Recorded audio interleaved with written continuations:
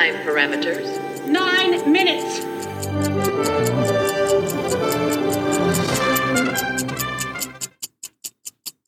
Hello and welcome to the DS9 Minute, the green shirt minicast where we discuss an episode of Deep Space Nine in less time than it takes to figure out the burst mode function of Cardassian security cameras. I am Cameron Harrison, and like me, also thinking DS9 would be another fun space show that wouldn't make us think of the Holocaust, Rob Campbell. Oh boy, the Holocaust.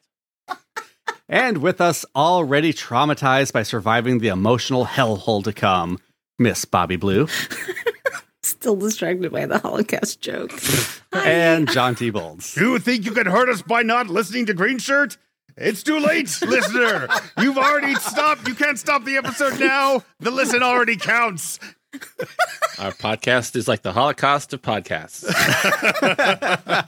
Oh boy. Clip it. Get it clean. This week, we watched Duet. Producer John T. Bolds, let's sing. Here we go. Wow, a ship wants to dock at DS9 and nobody has a problem with it docking. That's kind of rare for this season. That's actually true. Once again, not the episode I was expecting based on the title. Are we sure that Paramount Plus didn't just mix up the titles for this and The Forsaken?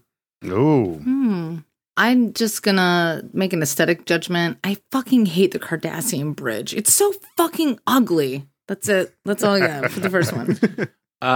It opens with some unusual work banter between Kira and Dax, which I liked. They said, if you paid attention, there was we never cared what we did as long as it annoyed the grown-ups. And then she goes into like work talk, and then Dax says, power balance levels are really normal. I was a champion window breaker.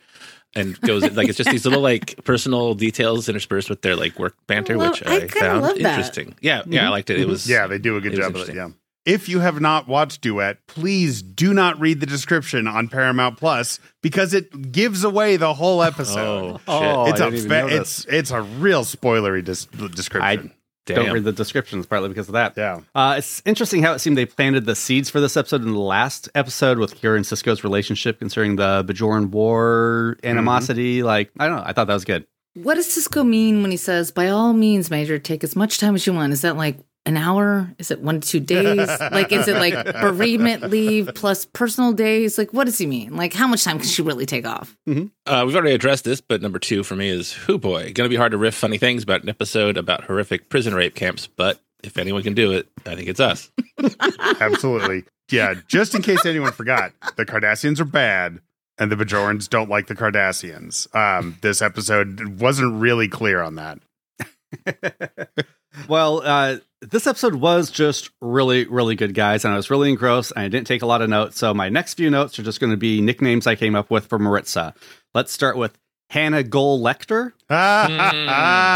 Nice. Fuck yeah, that's fucking great. Just one? That's all you got? Oh, I've got to stretch out my 9 notes. Yeah. Okay.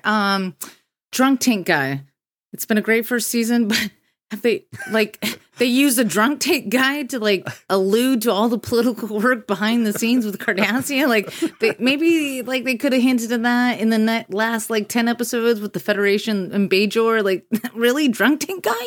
Yeah. On that note, I have a little bit of a roller coaster of a note. I wrote, I hope Drunk Tank Dan becomes a series regular, always yelling at Odo about the conditions of his cell. Edit.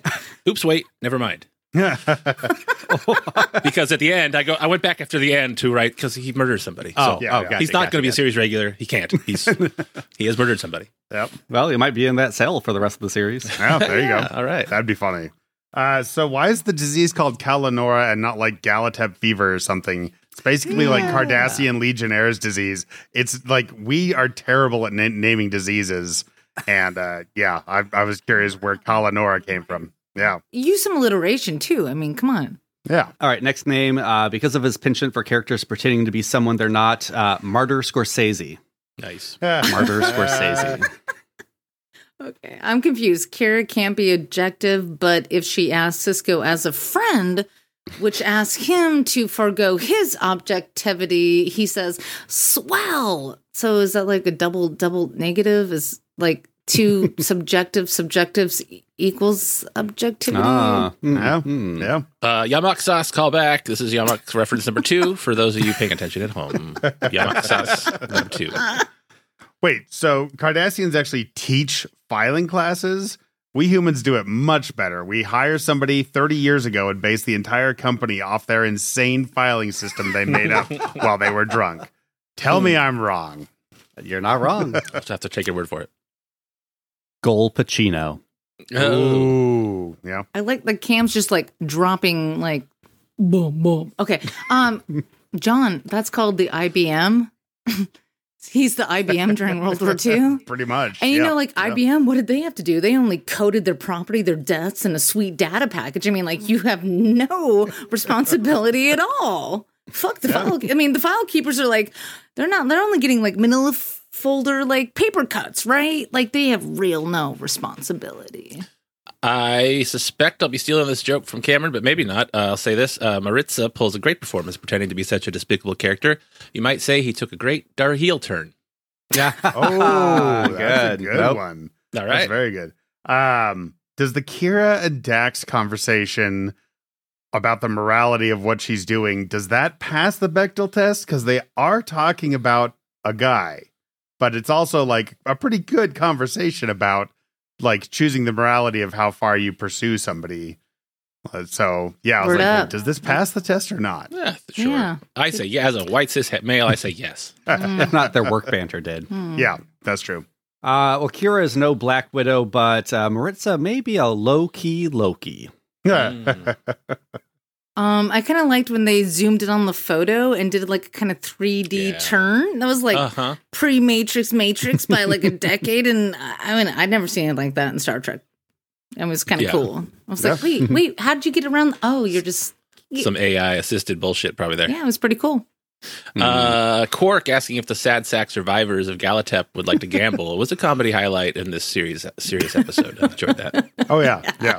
And so much so that it seems like they do it again soon. I will say Harris Yulin might be like in my top 3 all-time Trek one episode guest stars. Like he brings, I mean, you know, I'll say even a two-parter. Like David Warner is obviously pretty far up there too, but Harris Yulin, he brings it in this. And if you don't recognize him and you don't want to look at IMDb, he's the judge who gets all pissed off at the beginning of Ghostbusters 2, I believe. And like you've seen him everywhere. And so much more. Man, he brings the heat in this. He's great. Yeah, he's in a lot. Yeah. Yeah. This one's not good, but I needed one more note. So, is he Nazi? Is he Nazi? That's the best reaction I could. Cam with the 3-second contributions in this episode. Why are all of Quark's famous alcohol drinks just blue Kool-Aid? Because everyone on DS9 is like me and just wants to drink blue Kool-Aid all the time. This is one of two things that I didn't quite understand in an otherwise perfect episode. Sounds like the real Darheel's funeral was well documented, so this ruse, it wouldn't have lasted more than 30 seconds, this ruse. I don't understand. He had everything else so lined up. He played three-dimensional chess so well, except for this really obvious oversight. Well, I like that he got face surgery when all he had to do was change the caption on one photo. Right. Yeah. But at the same time, Rob, I mean, ultimately, he did get what he was hoping for. It may not have been in quite the form. It may not have been like, I think he was aiming for like a cathartic release of emotion for Bajor with a big public trial and stuff like that. But it's like, well, no, obviously he wasn't wrong about the response that he would receive with this ruse. He did know. But there couldn't be a trial because they already knew this guy was dead. There would never be a trial. Yeah. Yeah. It was well documented that this guy was dead. Yeah. They wouldn't have had it. They would have. Oh, I bet they would. I bet people on Bajor would have still done it anyway. Well, to reiterate what Rob said, I love that Quark had one scene in this episode, and in it, he made a pretty good Holocaust survivor adjacent joke. Yeah. Good job, Quark. Yeah. So the gallows are still an appropriate punishment in the future. That's interesting. Okay.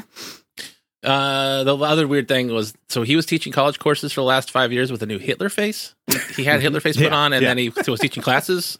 I don't quite understand how that works. Yeah, and I mean, I will say, if you just look at like a word cloud for this episode, you would think filing system is the most important thing in this episode.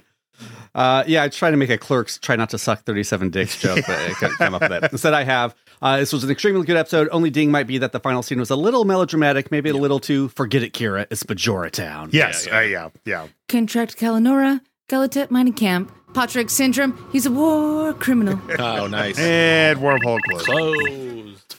You want to get your last one in, Rob? Oh, just that I like Gold Ducat. I'm glad. I'm glad when he shows up. Yeah. It was good to see him again. He's always fun to see. Yeah. All right. Well, yeah. Good episode, guys. Yeah. Another good episode. Yeah, solid. DS9 Maybe bringing the the heat. best one so far. Yeah. S9. Yeah, I'm going to save all that talk for the next one, but yeah.